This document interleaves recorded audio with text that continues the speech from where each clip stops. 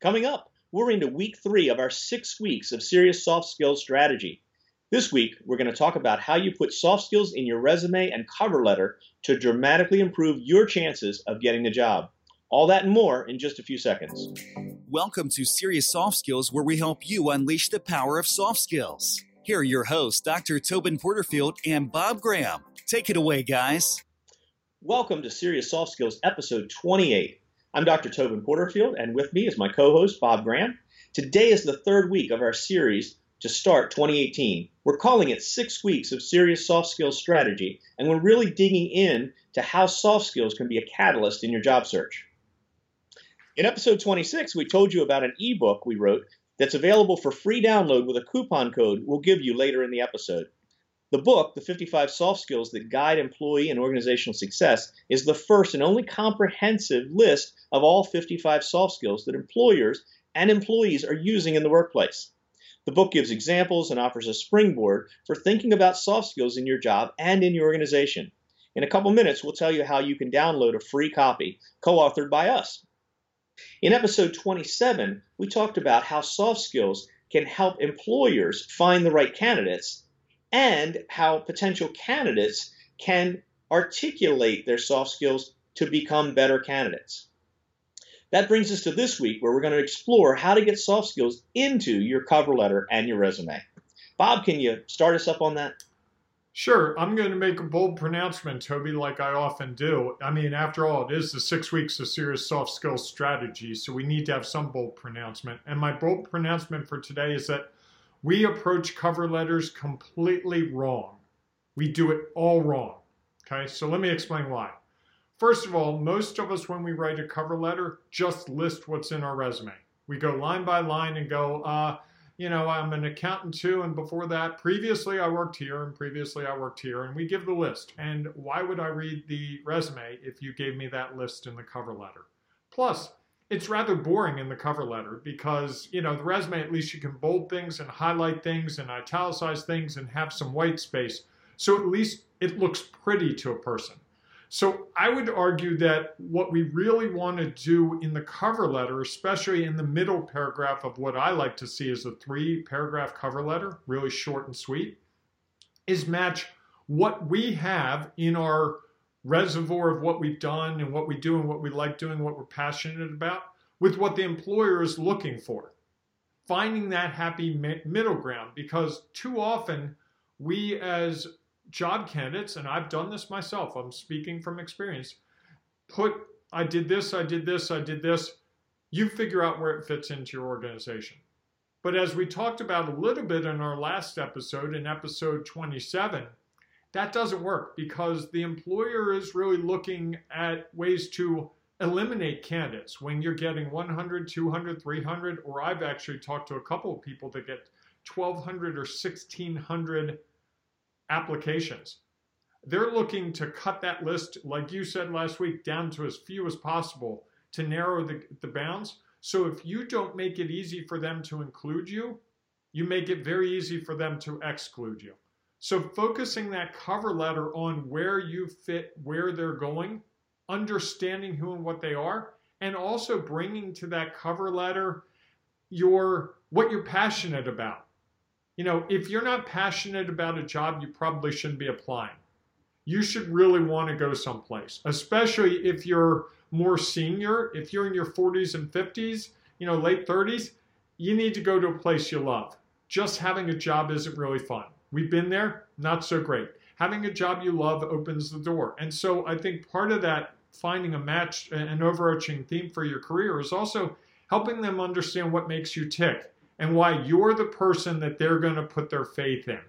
And when I say that to people, they go, what do you mean? I'm like, when someone hires, think about it from the employer perspective. You read a cover letter, you read a resume, you might do a 5, 10, 20-minute phone interview, then you bring the person in. How long do you get to really talk to that person? Maybe an hour. If you're really lucky, 2 hours because you have lunch with that person. So based on 4 total hours, you've got to decide if this is the person that's going to help you be better than you were before. Now, if I said to you, Toby, I want you to pick a spouse based on that criteria, You have 4 hours. You would tell me there's no way in a million years I would do it. And I would argue that work for many is as involved as being with a spouse. The hours of commitment are very similar. So we have a system that's just wrong in how it approaches it. So if we as the job candidate say, hey, I want to figure out how to make it easy for this person to put me in a bucket that's a good bucket for me in this case, it's going to help us. Bob, I think when you start us off and you talk about that passion, and you're right, I think it's often we don't realize we need to articulate that in the cover letter. And I don't want people to have the impression that, well, it's not that you aren't excited about the job. Because if I talk to a person one-on-one and one of my students who's applying for something, oh, I really want to work at that company. It's so cool. They're growing. They're doing all this great stuff. They're environmentally conscious. It's exactly where I want to be. Where's that in your cover letter? Where's that excitement? Because if you can articulate that in your cover letter, they're going to want to talk to you. That's a great example. It's just hard. People don't realize. And until you sit on the other side of that desk and have to find that best candidate, and you're right, when I'm going through the big stack, I'm looking for a reason to throw this resume away. So please put a typo in the first line, because I will throw it away immediately. Because I know that you have no attention to detail, and I can't afford to hire a sloppy person. So although that sounds trivial, I've got hundreds of resumes. I need a reason to pitch it. Please do that for me, and we'll move on. Now, for those of you that really want to come in, help me understand your excitement and why you're full person. Because when we hire these days, especially here in the United States, we're looking for people to really engage with their workplace. So we're getting the whole person. We're getting their passions, we're getting their strengths, we're getting their weaknesses, and you're going to hear those questions at the interview and say, tell us what your biggest strength is, because they're going to turn right around and say, oh, and please tell me about your greatest weakness. Right. You don't need to spell those out in your cover letter, but that's what they're going to try to unfold is we're hiring a person, not a computer. Can I give you an example, Toby, with my cover letter approach? So let's say I'm applying for a job as a manager. So I would explain in that cover letter that I've held various management positions. I would not list them all. I might highlight one. And then I'd say these positions have allowed me to build on my leadership skills. I've managed teams, including teams that were building websites, new initiatives, and even a few startups. In all these roles, success has come from my ability to encourage collaboration among team members while we seek to lead change in the organization. Now, that sounded like I wrote that, right? Because I did write that before this episode because I wanted to have a coherent thing. But you can see in that example, I'm not just telling you what I've done. I'm telling you what it's led to. Collaboration. I've mentioned startups. I've mentioned websites. I've mentioned new initiatives, which means to a person reading it, hopefully, oh, wow, new initiatives. They really trust him because we don't give new initiatives to people that we don't trust. There's a gamble there, and you want to put your best person on that gamble. So new initiative says a whole lot more than just those two words. And so I'm being very strategic. And notice I close it with that sentence in all these roles. Success, which is what organizations want, right, has come from my ability to encourage collaboration. I was a catalyst for collaboration among team members while we seek to lead change in the organization. So I'm really trying to sum up what I delivered to them beyond the technical requirements of the job. Now, I just made that one up with a management situation. It wasn't from a real resume or from a real job posting. But if I had a real job posting, I would be looking for it, trying to synthesize it in a way to say, okay, what do I have that matches this job that I can apply in the cover letter? And I would also carry it over to a telephone interview, the actual interview. These things that I would be talking about in that cover letter can be what you're really focused on through the entire process. Because we know, look at advertising. If you hear the same message enough, you start to believe in it. You know, Geico takes 15 minutes, right, to change your insurance. I've called Geico. It takes a bit more time. But we've heard 15 minutes now for about 25 years, and it is just part of the fabric of the world. They've spent millions, probably billions on advertising. So in this situation of a job interview, and a job hunt, we want to be very consistent with our messaging, knowing what our audience wants, to get back to what we've been saying other times, but also making it easy for them to categorize us rather than, oh, how do I describe him?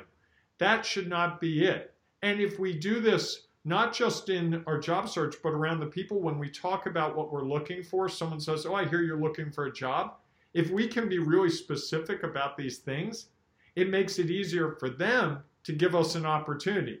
Oh, I have a friend who's looking for someone to lead new initiatives versus, hey, I'm looking for a job in management. I can't help you if you say that to me. That is useless because I have no idea what that means. But if you say, I'm looking for a job in management in the supply chain sector.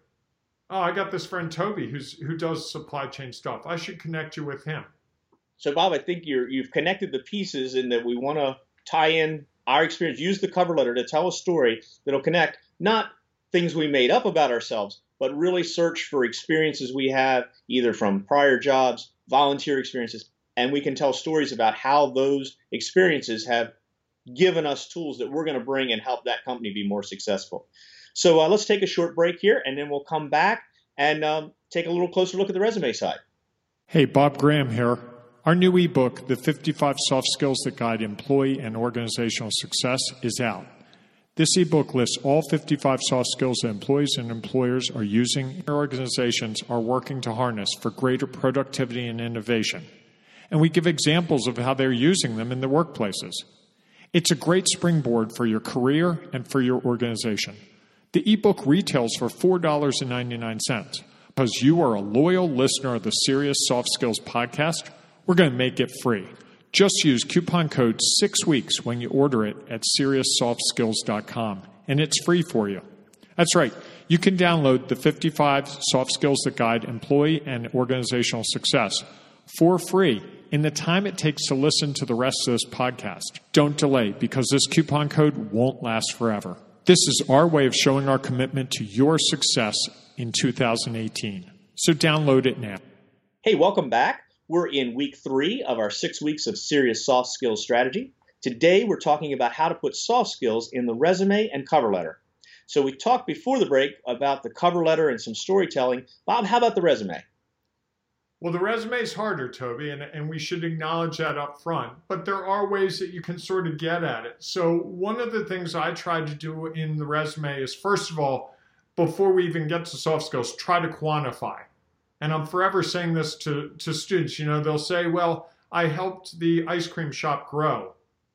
By what percentage? And then they'll say, oh, we grew by 50% because I suggested that we be open more hours and I staffed those hours. It's like, that's a huge number.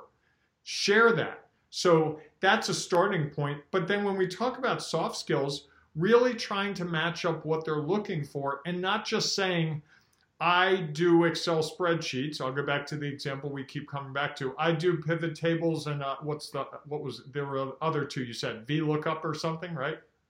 Yep. Okay. Yeah, lookup and HLOOKUP, the classics. Okay. I do not know what those are. I will confess.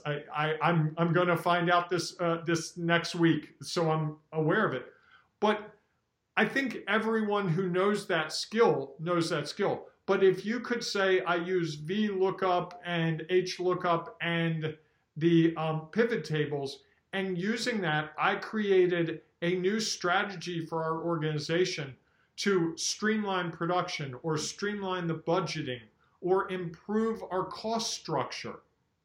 Now you're onto something. So it's taking the tools and blending the tools with the soft skills to say to the person looking to hire someone, hey, I have these tools, but I've applied these tools and I've made something better.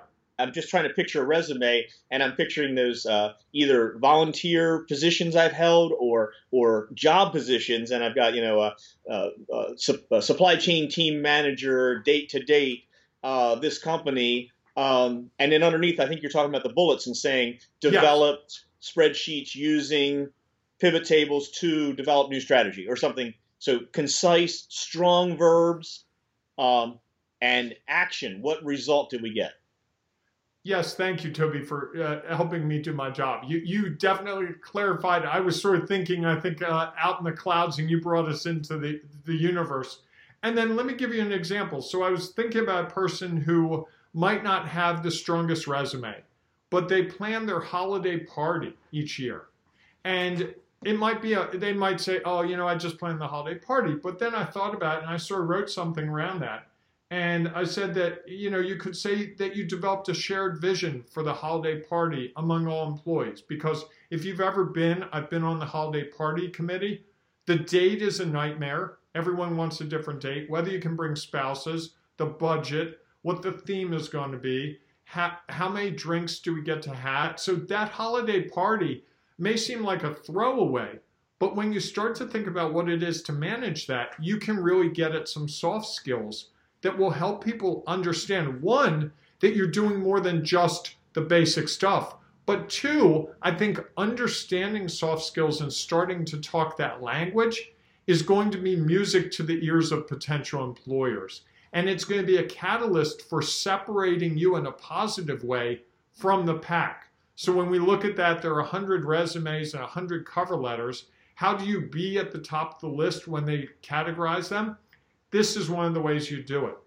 Great. And as you talked before the break about the cover letter, and you mentioned that it's okay. You don't want to list out everything, but it's okay to say, when I was manager at this company, I had this experience. Then they flip to the resume and say, oh, here's when he was there. Should be a thread that says, when they go back and forth and say, oh, no, the job title's up. There's the job title he mentioned. So, Bob, before the break, you were talking about the cover letter and storytelling through that to really help people articulate kind of the robustness of your experience. Not only I was, senior clerk, but as senior clerk, I engaged in a team. I led a team that did this and that and innovated and so forth. And then, so we should be able to, though, flip to the resume and say, here's that job title. Sure enough, they were at that company for 3 years doing that job. And I'm thinking there's bullets underneath of there and says, led team for the holiday party. The rest of the story's in the cover letter. How about, Bob, I know you've helped a lot of people, including myself, in the resume. What are some of the key tips and takeaways that you would give people not only we need to articulate those action verbs we always talk about manage, collaborate, lead, those strong verbs, bullets, concise. What else, Bob? Spell check, spell check, spell check. A typo is a killer, and I see student resumes all the time where they're getting graded, and I see typos all the time. And what my students always say is it's hard to spell check because it's not sentences. That doesn't work. One of the other things that you'll see a lot of times, people put company names in bold and they'll put the job title in italics. I would flip that. We want to see the title that you had first. And then on the far right, flush right, you want to have the dates. So we can scan titles on the left in bold and dates on the right in bold. And if you were at a place for 9 years and 3 months, just put the years. We don't need the months. We don't need to know that it was from February to October. That just confuses. And now if you were at a job for maybe 8 months, this tends to be more younger people. If you were at a job for just 7 or 8 months, or even for a summer, I might put the months. But if you're up in the higher period of your career, you might not want to put the months. I would also tell you that as you get older, you might want to think about removing jobs from early in your life that may not be relevant. I worked at a pizza shop. I worked at an ice cream shop. I delivered newspapers. Those were all before I graduated from college. I do not include those in any resume. And someone might go, oh, well, but I worked in high school and college and they need to know that I've been working for all these years. They don't care. And a couple other things, you don't need to say references provided upon request in the resume. We assume that. And some of the older people in the crowd are going to go, no, I know that's the way I was taught. It's different now. Another thing to do is think about the summary statement that you talked about in our last episode, summarizing some things up top, the high level bullets that really categorize who and what you are in a way that they can picture you, and it encourages them to keep reading on. And then really shorter is better, less is more. If it's a job you haven't been at for 10 years, it should not have 7 bullets and the job you're at now has only 2. We want to see more bullets at more recent job opportunities, because that suggests that our skills and our experience are growing and we're becoming more involved in the organizations. So we see that visual reminder that, oh, you've moved up. And then unless you're just out of college, education should really be near the bottom. We want to see where you are in your career, and then we'll hunt for where you went to school. But if you put the school, if you're 42 years old and you're putting where you went to college at the top, you're telling someone that your experience is really inferior. And I think the takeaway from the person is, oh, this is the best they have. Not good enough, because we really assume for most of the white collar jobs, we're really assuming that you have the college degree that's appropriate. And so you want to focus more on what you did in jobs to make a difference.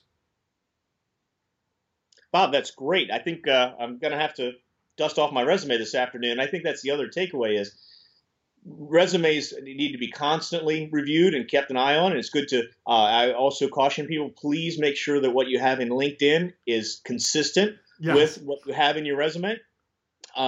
I know when I get down to that short list, I will, by going through the resumes and cover letters, maybe I'll get down to 20. I'll look those 20 up. I'll actually Google those 20. The LinkedIn profile very often will come in number 1 on that search, which is great because you can control that communication. You can control what's in LinkedIn. You can't necessarily control what somebody might have said about you on Facebook or somewhere else. So you want that LinkedIn to come up quick. And I also then take the resume when I'm looking at the LinkedIn to see if there's a consistent story or if something's been removed and I feel like, well, hold it. Why are they holding something back? So I think that's part of it. And we'll probably come back to some other job search items from LinkedIn and so forth in a later episode. Yes. But for now, let's wrap up episode 28 of Serious Soft Skills. You can always email us at podcast@serioussoftskills.com. I'd love to hear some of your experiences. We've talked about our views on resumes, storytelling, those tough interview questions. Love to hear some of those. We could probably put together some interesting documents and constantly hearing about some of the questions that come up in interviews these days. Indeed. You can tweet us at Real Soft Skills. We post blogs, links to old episodes, and other information on our website, SeriousSoftSkills.com. So next week, we're going to continue on in our 6 weeks of Serious Soft Skills strategy. Couldn't resist throwing that in. And we're going to talk about integrating soft skills into what you tell prospective employers in a job interview. And whether that's a phone interview or a face-to-face interview, you don't want to miss it because that's your chance to move from the written word to a conversation. And that transition is a linchpin in you moving forward in the process. So until then, thanks for listening. Good day and good soft skills. You've been listening to Serious Soft Skills with your hosts, Dr. Tobin Porterfield and Bob Graham. If you like what you hear, then take a moment to review us on iTunes. Looking for more insights on soft skills? Then check out our website, SeriousSoftSkills.com, for blog posts, newsletters, and other resources. And look for a new episode of Serious Soft Skills every Wednesday.